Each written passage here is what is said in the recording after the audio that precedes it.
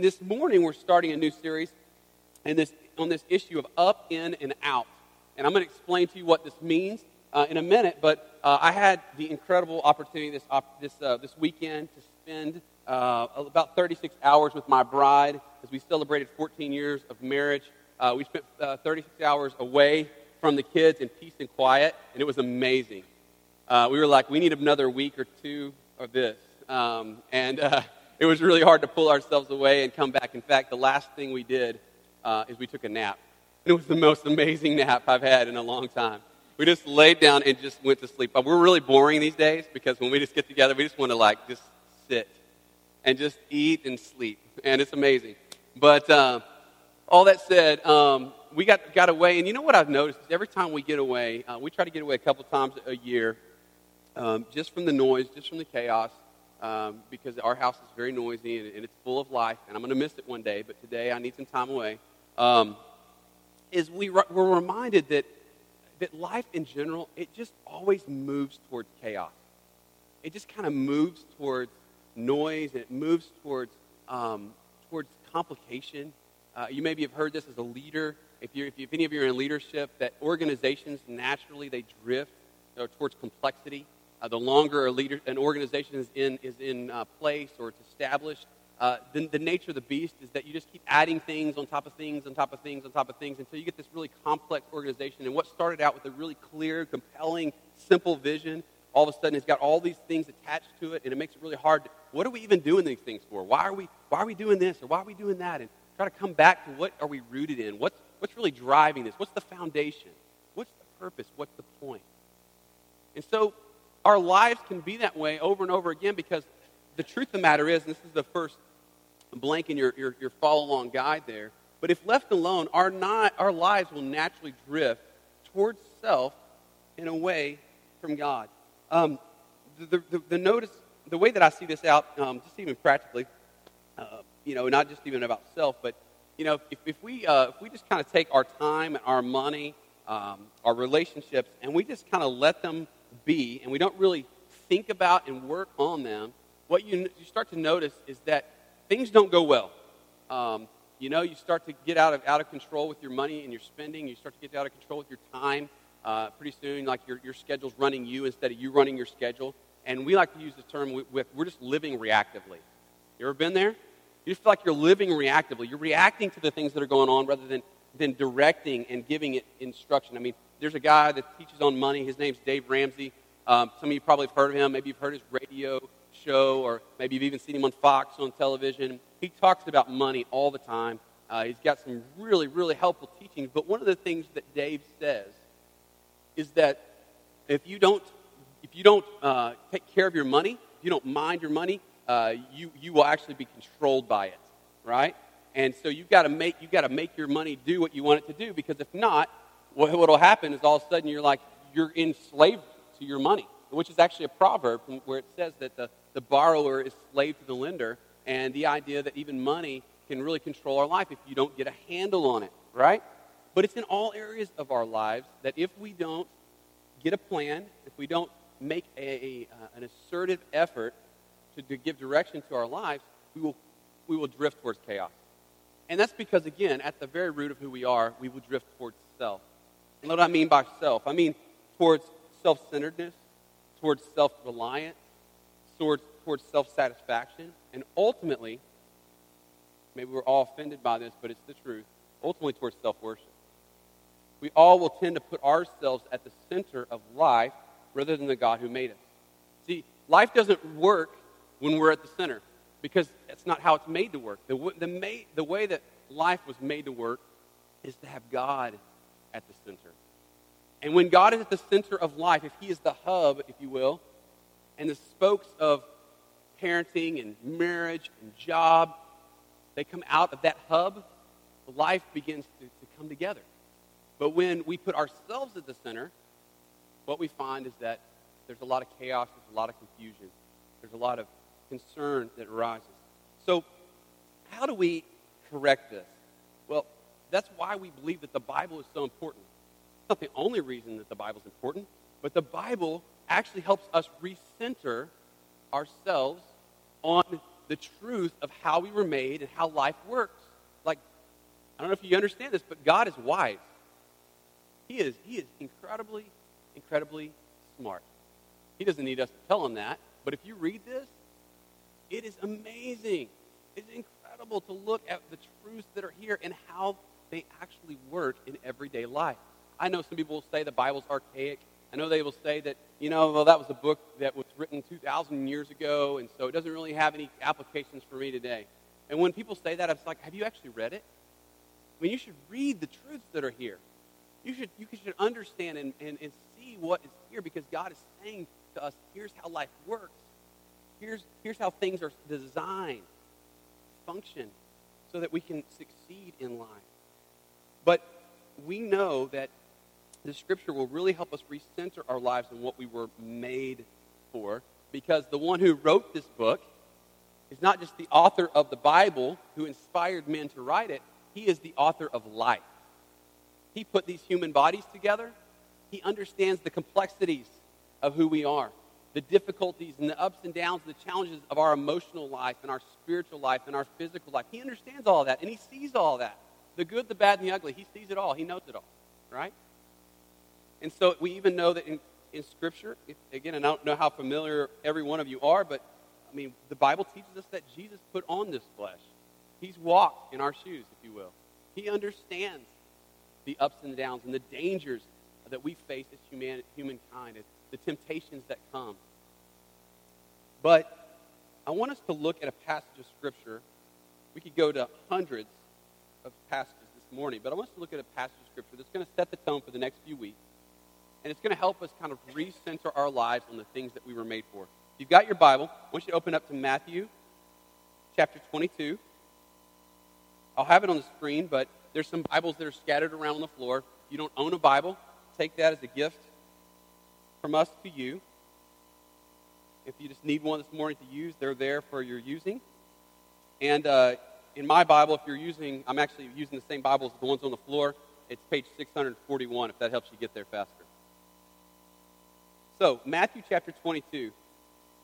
Let me give you a little bit of context in that at this point in Jesus' ministry, because this is one of the Gospels, Matthew's one of the writers of the first, he's the writer of the first Gospel.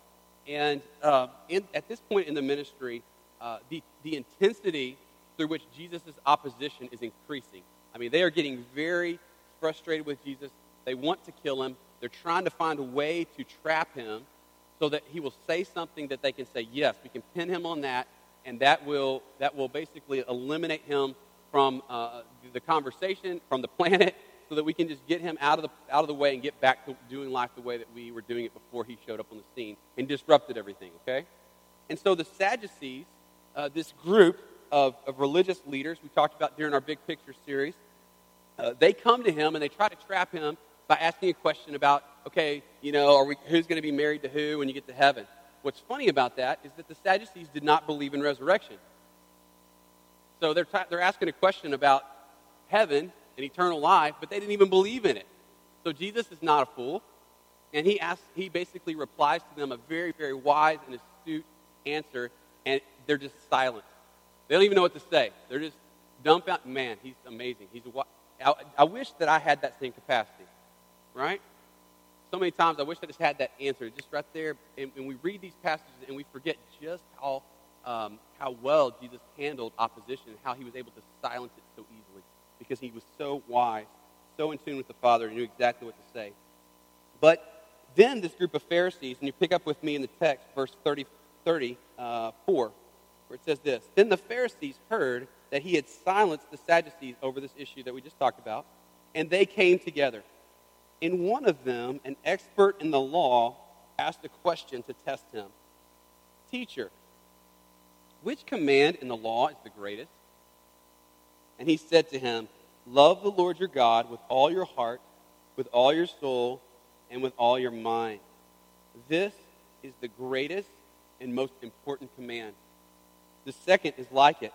Love your neighbor as yourself. All the law and the prophets depend on these two commands.'" Now, notice straight up, here's the Pharisees. They're trying to test and trap Jesus. They're trying to get him to say something. He's not supposed to say, but once again, he gives this amazing answer. He gets right to the heart of the issue, and he gives them this command that is really not a command, at least in the sense that this was not listed in the Ten Commandments. This wasn't listed in the law that they'd followed. This is actually, this is really the overarching principle, the overarching idea behind all of the law. And he says, love God and love people. So there's a vertical piece to what Jesus is saying, and there's a horizontal piece to what he's saying. Let me explain. First, he's saying, love God. So there's a vertical. We look up to our Heavenly Father, and we love Him, respond to Him, have a relationship with Him, and then love people. So there's a horizontal component that we love those around us, people, other human beings on the earth, on this planet with us, okay? So that command with the vertical and horizontal reality will actually drive us the next couple of weeks as we think about up, in, and out. So up is where we want to handle this morning, talking about our love for God. And then in and out, we'll actually talk about the love that we have for each other within the community of faith, those who believe in Jesus. And then out, those who don't believe in Jesus, that God wants to bring into the community of faith, okay? And here's the thing. We want to be a church, and I'll land this on this morning when we wrap up, but we want to be a church that calls people to a personal relationship with God, and we want to be a church that also helps us have quality, strong, developing relationships with each other, and also relationships with people that are outside of the community of faith as we look around and we see those who are far from God, and we love them, serve them, and present the gospel, the good news message of Jesus to them, okay? That's our hope. That's our desire. And so as a church, when we look at how are we doing, how would we evaluate, are we doing what God has called us to, we believe that this is a great grid to ask the question of, okay, are we helping people connect with God? Are we helping people connect in community with each other? And now are we helping each other grow in our love for those that are outside the church and sharing the good news, the message of Christ? Because that's what He's called us to do, is to be disciple makers.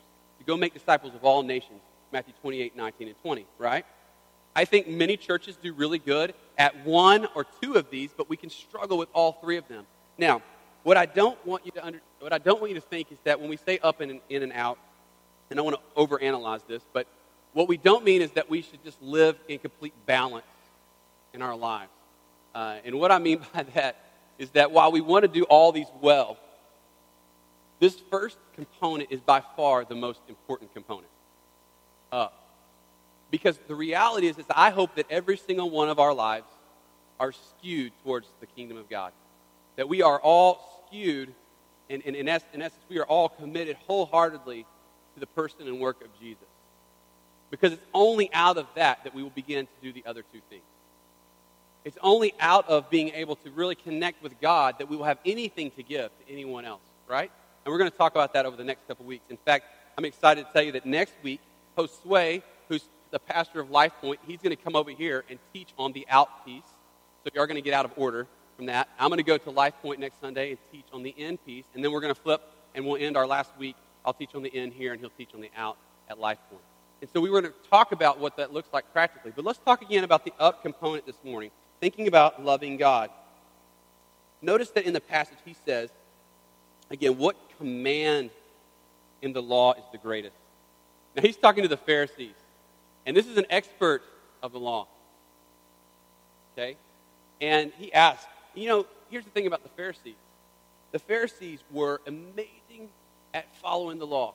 So much so that if you're reading through the Gospels with us right now, and we're saturating ourselves in the Gospels 30 days through the New Testament, you may have noticed this, that the Pharisees, there's a story where Jesus goes over to a Pharisee's home. And as he's sitting there in their home, I don't know how many of you guys have the guts to do this, but he just calls them out straight up. And one of the things he says is, he says to the Pharisees, these law keepers, he says, you tithe your spices. You tithe from your spice rack. Anybody in here tithe from your spice rack? Like going, okay, let's have a little thyme, let's take that to Jesus, and some oregano. Anybody else tithe from your spice rack? These guys literally were so committed to the law and so committed to tithing and to have this, again, this external appearance of godliness, that they would tithe from their spice rack. He says, but all the while your hearts are far from me. Your hearts are far from me. You're tithing even from your spices, but yet your heart who's not committed to me, you don't love me. You love yourself. You're committed to your appearance. You're committed to the law and those external things. And he says this straight up while they're there in his home. So we see that there's this deeper issue that Jesus is going after. It's not just about following the law, but it's about what motivates your heart to obey the law, right? What's driving you? So the command has that vertical horizontal reality. It has that deeper issue, that deeper truth to it. And we see this in Jesus' life. We see Jesus loving his heavenly Father, connecting with his heavenly Father, connecting with his disciples, and connecting with those that were far from him. He loved all of those people. All the law and prophets, notice this last section before we move on. It says this at the end. It says, all of the law and the prophets depend, and I think it's in the NIV it says actually hang on these two commands. That means that this truth, this command that Jesus has given them, that everything that makes life work can be summed up into what? Love God and love people. Love God and love people. Everything that Jesus came to redeem is about loving God and loving people.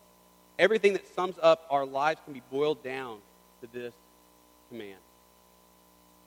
More specifically, the Great Commandment reminds us that we were ultimately made for a relationship with God and others. That we were made for a relationship with God and others.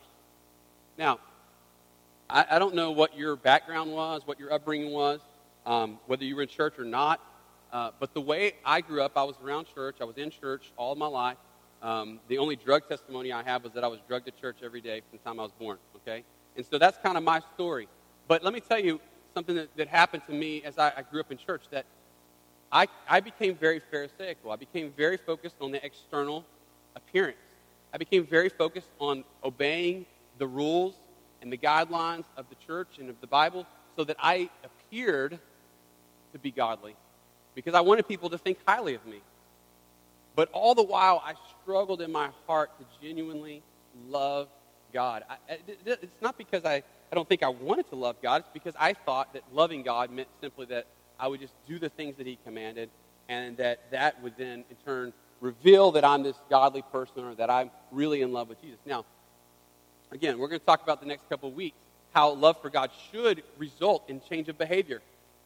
But I want you to just work with me this morning as we think about what it means to really love God, because we were made for a relationship with him. Think about this.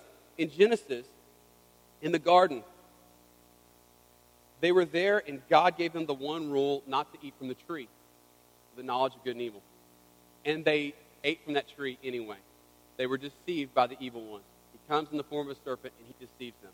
What is broken down at that moment in the garden? What falls apart, or what is hurt most deeply in that rebellion? Relationship. Relationship with God and relationship between each other. In fact, when God comes to them for the first time ever, when he would, it sounds like the Genesis account that he would come in the evening and he would walk with them, and he'd just spend time with them. He'd just appear to them and walk with them. And for the first time he comes, and they're hiding. They're hiding from God. Do you ever hide from God? We do, don't we? Because sin causes us to be ashamed. It causes us to be fearful of what God will say. And it breaks down relationship. It breaks down trust. And so there in the garden, we see that relationship with God is broken. But then God says, what happened? And what do? They start blame shifting. They start blaming each other. In fact, Adam goes from, hey, the woman you gave me, she caused me to sin. He doesn't just blame Eve. He blames God, right? It breaks down relationship, breaks down trust. And so this vertical and horizontal reality that God wants us to have strong relationships with him, strong relationship with people, like that's broken down because of sin. And it's important for us to understand that because God desires a relationship with us. He desires a relationship with there is no barriers. There's nothing in between us and him. There's complete freedom. You know, one of the sweetest realities of marriage, for those who've been married for a long time, you kind of probably have gone through seasons of this, but one of the most incredible parts about marriage is that when you love and you commit yourself to a person, and they get to see the good, the bad, and the ugly, and they stay with you. They stick with you through that, right? You get to see the ugliness of our sin come out because, sadly, let's be honest, the people that we hurt the most are the people that are closest to us. They have access to us, and so they end up being the people that we actually hurt the most. We get most agitated with. We can be the most angry with. We can say the most mean things to. And so there's something that's beautiful that happens when you're fully known and yet still loved.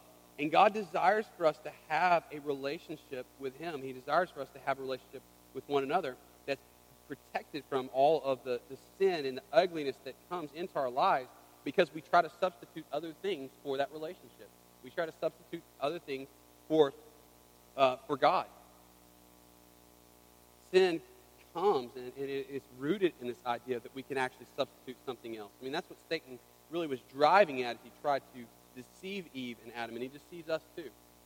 They're thinking there's something else that can satisfy beyond a relationship with God. But we were made for that relationship. So think about this. God's law, His rules, His guidelines are actually designed to protect those relationships. It's designed to protect the relationship we have with Him and protect the relationship we have with each other. Because if we don't break the law, what would happen? We don't offend God and we don't offend each other. So it's a way to protect that, protect the relationship that's there. But the truth of the matter is that we struggle to abide by God's laws and God's rules and the way that we were designed to live. So how do we love God? Practically, how do we love God? Well, let me just go ahead and tell you on the front end, burst your bubble, that we can't. Well, that's really encouraging this morning, Nick. Thanks for that. We came to listen to ourselves be told we can't love God. Well, what do you mean? Well, we can't love God apart from God. Because in and of ourselves, we are incapable of loving God. In and of ourselves, we are broken. In and of ourselves, like I said at the front of this message, is that we naturally will drift towards self. We will naturally drift towards worshiping ourselves. Even in our relationship with God, day in and day out, we tend to go to God when we need something from Him that we want for us, right? Because we make life about us instead of about Him. The baseline of all of our sin is ultimately idolatry. Worshiping something other than God. Putting all of our stock and all of our energy and all of our effort and all of our resources into something other than God. Putting all of our hope and finding our identity in something other than God. Even good things can become God things, can't they? Many times in our lives, our children, our spouses, our jobs, they can become God things. You know, just moments like yesterday with my wife, we were sitting out, we were generously given an opportunity to go out to a place where some friends own a home, and so we were just really grateful to be there and for it to be free. We like free, to be there. But we were looking out, and there were all these older couples in their retired years walking along the golf course behind the house. And I want to go and interview all of them. I want to go interview all of them, and one, I want to interview them, ask them questions about marriage, about parenting. Like when you get on the other side, what things you thinking you wish you would have not done, or which things you wishing you would have done. You ever been there? I just wanted to go, and all of them had chocolate labs. So I was really getting jealous. They all had they were walking their chocolate labs, and it was great. Like we were just walking along, listening. But the one thing I told Jada is that as I was sitting there, and this is no like, I'm not judging them, but they all seemed to be in this pattern of life where they had worked hard, they had retired, and now they're just out here walking on the golf course. And I just thought like is that the pinnacle of life? Like, God, we work hard, we make enough money, and then every day we go walk the golf course, start chocolate lab, enjoy being together, but like basically spend the last years of our life just kind of chilling out here in this retirement home. I'm not telling you that, that I've got all the answers on that. I'm just telling you this. I think that God's made us for so much more. I think that God has called us to give our lives to something for the kingdom, and I'm not saying those folks weren't, okay, just because I don't know their story, but it hit me in that moment that there's part of me that's like, oh man, that's what I want to do. Just, just want to get to a point where I can just go sit out here and enjoy life and not have to do anything. But is that what we were made for? And the answer I think the Bible gives us is no. God's given us an opportunity to invest ourselves in others, to give ourselves away again and again and again. And the truth of the matter is today, I'm going to say something controversial, that I really don't think that retirement is biblical. Not in the way that we view it in our country sometimes. There's probably men like Patrick Burns in Round Rock, Texas, who I look at, and he's retired, and the guy he's busier than he's ever been. Why? Because he's given himself away for the kingdom of God. He actually was forced to quit working because he couldn't fly airplanes anymore. They said you can't fly when you get that old. He fought against it and got him to extend it a little bit longer, and now he just gives his life every day to serving other people, and I love that. And I want to be like that because he knows that there's so much more to life. But this command of loving God and loving people helps recenter us on what matters, and it helps remind us of what our ultimate goal is to be fully committed to God with all that we are. You see, this command came from Deuteronomy chapter 6, where it's the Shema. And in Deuteronomy chapter 6, it says it this way. It says, "Hear, O Israel," verse 4, "Hear, O Israel, the Lord our God is one God. Love the Lord your God with all your heart, with all your mind, with all your soul, with all your strength," right? And so here's what's interesting about this passage is because when this was originally given to the people of Israel, they lived among other people groups that worship many gods. They were polytheists. So they worshiped all these gods. And so this stunning first section here where he says, "Listen, Israel, the Lord our God is one God," is because the hearts of the people around them were compelled to worship all these other gods. And so he's saying there's only one. And to this day, if you're a Jewish person, if you grow up in a Jewish home, this Shema is something that you would see plastered all over your home. I'm sure on plaques and your doorposts, different things like that, because it even goes on in this passage to say that you should pass this on to your children, you should convey this to them, and so from the time a kid is born, they hear this. But it would have been shocking in that culture because, again, the nature of every other people group was that you can worship many gods.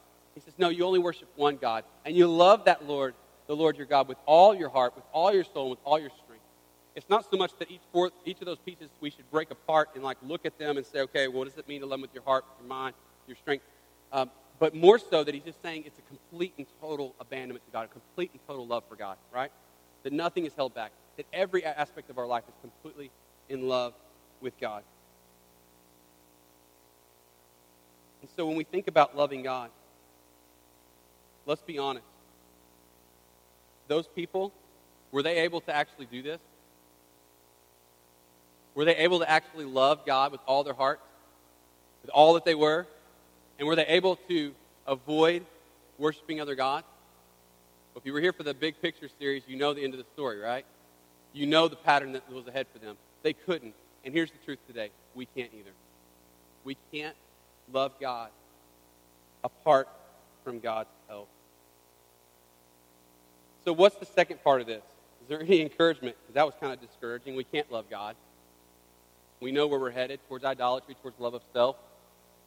Well, here's the hope today, that we need to recognize and receive his love. We need to recognize and receive his love. Maybe you know this verse, maybe you don't, but 1 John 4:19 says it this way. We love him, God, because he first, what? He first loved us. We love God because he first loved us. There's only two ways that I could stand up here really and try to preach or teach you guys to change your lives. First, I could teach all of us here with the law, the rules. Do this, do this, do this. We can stand up here. We can give you a list of how-tos, make it a real short, simple, cute little sermon, and give some tips and tricks on how to love God better, right? And there's part of me that would just resonate with that because as a human being, just give me the 3 things to do and I'll do it, right? So there's that approach. And that's kind of the approach that I grew up in, was just, here's the rules, now go do it. Here's the problem. There's really only 2 responses to that way of teaching. One, you either actually are able to do it and you become one of the most arrogant people on the planet and nobody wants to be around you. You ever been around people who actually can do some of these things, and then it's like we puff our chest out and we walk around like the Pharisees saying, hey, look at me. I'm able to obey these laws. I'm able to obey these rules. To become self-righteous. But the other response, which I think a lot of us find ourselves in, is that we become self-loathing. We're not self-righteous, but we're just beat down all the time. Like, so ashamed because we can't actually follow through. We can't actually keep up with this rule. We can't keep the rule in place. We can't keep doing what we're supposed to be doing. And many times in our lives, we wonder why we're struggling. It's because we're trying to use the law to do something it wasn't intended to do. So how many of you, I joked about it on the front end, how many of you, you don't have to raise your hands, have said, I'm going to get healthy this year. I'm going to start eating better. I'm going to start exercising more. But isn't it interesting that we start real strong and then we just kind of, we start to tank? Now, my question is that just because we haven't willed ourselves with enough discipline? Some people would say yes. In fact, we really applaud people in our culture who are disciplined. And I appreciate them. I respect them. I've heard things about this new Texas football coach, Charlie Strong. He gets up every morning at 4:30 and he goes and runs. And he thinks about ways to improve his team and how he's going to lead his staff. And, man, he's a super disciplined dude. He's chiseled, rock hard. He's in his 50s, he's 53 years old, and he just looks like he's a young guy because he's taking such good care of himself. He's so disciplined. But is that really the answer for us in our spiritual walk with Jesus? I would actually argue, again, no. Because at the end of the day, it's about motivation. It's about motive. What's going on in your heart? What is happening inside of you? What's motivating you? My sister this week, she had surgery because she has been diagnosed with thyroid cancer. And so she had surgery this week. And we went up there to be in Waco with them on the day they had surgery, and we're hoping to find out a good report this week. So we asked them to continue to pray for her as she recovers, and they decide what course of action they're going to take once they know from the pathology report, kind of what's going on. But here's the thing. When you have a life situation like that, a health crisis like that, guess what? Your behavior changes. Any of you have been on this planet long enough to have a major health crisis, your behavior changes. So if you have a heart issue, or you have high cholesterol and they say you're going to die, or if you get cancer, guess what? Your diet and your exercise change, don't they? Because in that moment, you're thinking to yourself, I want to live, I want to keep living. And so your motive has been impacted by that circumstance. So the point that I'm making to you this morning is that ultimately it's about motive, like what's driving you, what's pushing you. And so as I said, there's only two ways. Law is the first way. I could tell you that ahead of time, and my wife and I have had this ongoing dialogue because every year we get away to get it together. I always say, I need to exercise more. And I go home and I run for about 3 or 4 weeks, and then I'm done. Because one, I hate running just to run. But secondly, I'm just not motivated. But I know it's good for me. And maybe in your own life it's this way. But listen, here's the thing. The second way that we can actually approach life change this morning is not the law, but it's the love of God. It's the grace of God. See, the law says try harder, but grace says trust deeper. Trust and rely on the message of the gospel that you and I cannot be good enough in ourselves, but Christ is good enough, that he is sufficient. If we are not careful, we will make Christianity about the sacrifices we make for Jesus instead of the sacrifice he's already made for us. Are you with me? That's what we'll do. And if you turn it that way, you will become either self-righteous or self-loathing. There's only two options. The hub of Christianity is not something that we do for Jesus. It's what Jesus has already done for us. Does that not stir your heart this morning? It's not about you performing. You can never perform enough. You can never get to a high enough status of holiness to deserve heaven or to deserve his forgiveness. He's already given that to you. Day one, we've said this before, but day one in Christianity, you have everything you need because of Jesus Christ. Day one, when you put your trust in Christ, you've been given everything, and now you operate out of that. Charles Spurgeon, the great preacher, he said this back in the 1800s. He said, when I believed God was hard, I found it easy to sin. But when I found God so good, so overflowing with compassion, I beat my breast to think that I could ever have rebelled against one who loved me so and sought my good. You hearing that? What he's saying is that when I think God is hard and he doesn't love me or that he's just about law, guess what? It's hard to get motivated to obey him, to do the right thing. But when I understand just how amazing his love is for me, there's nothing off the table. When I understand the lengths that he's gone through to come to me, to have a relationship with me, to give me life, both now and forever, then I understand that there is nothing that he could not ask of me because my heart is so stirred.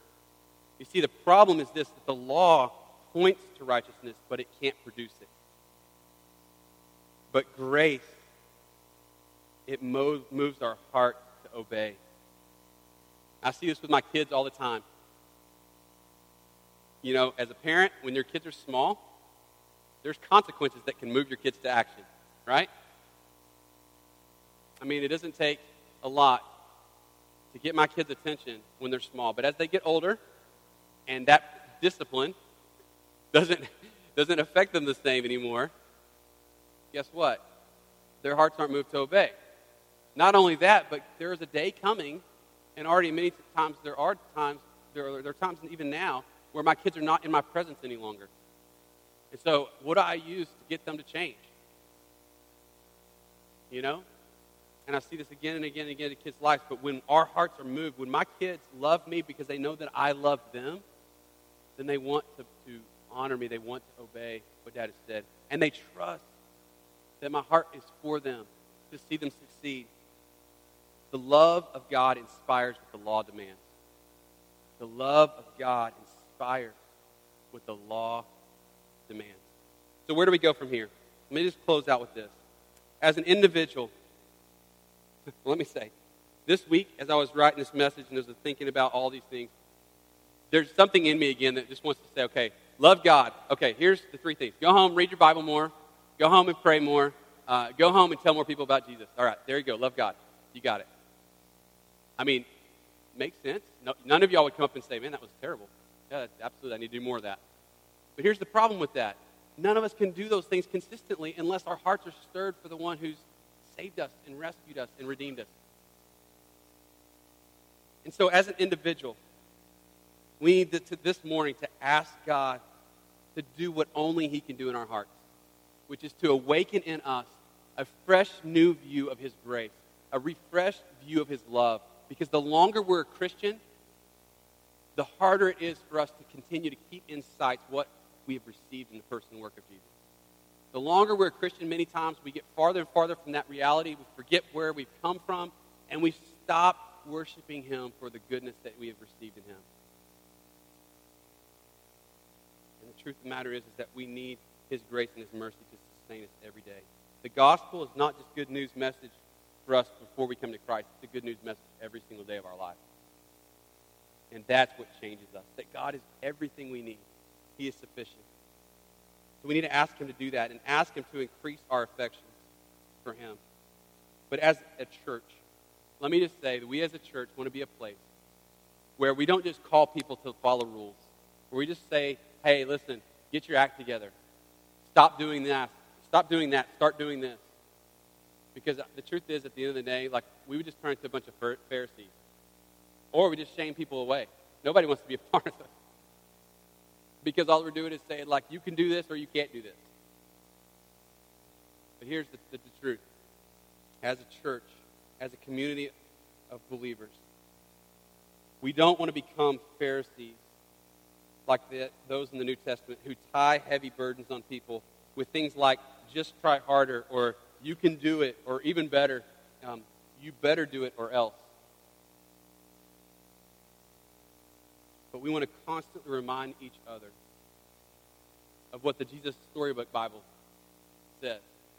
I don't know if you guys have a Jesus Storybook Bible. If you don't, even if you're an adult with no kids, get one. Read through it. Because here's what it says.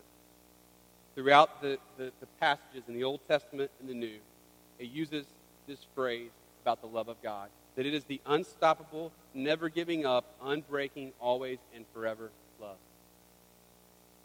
And when that grips our heart, we can't stop obeying him. We can't stop doing the things he's called us to do. Because love motivates the most extravagant obedience. Love motivates the most extravagant act of service. Love motivates us to not only think about our relationship with God, but other people's relationship with God and how we can help them experience what we have tasted and seen in Christ.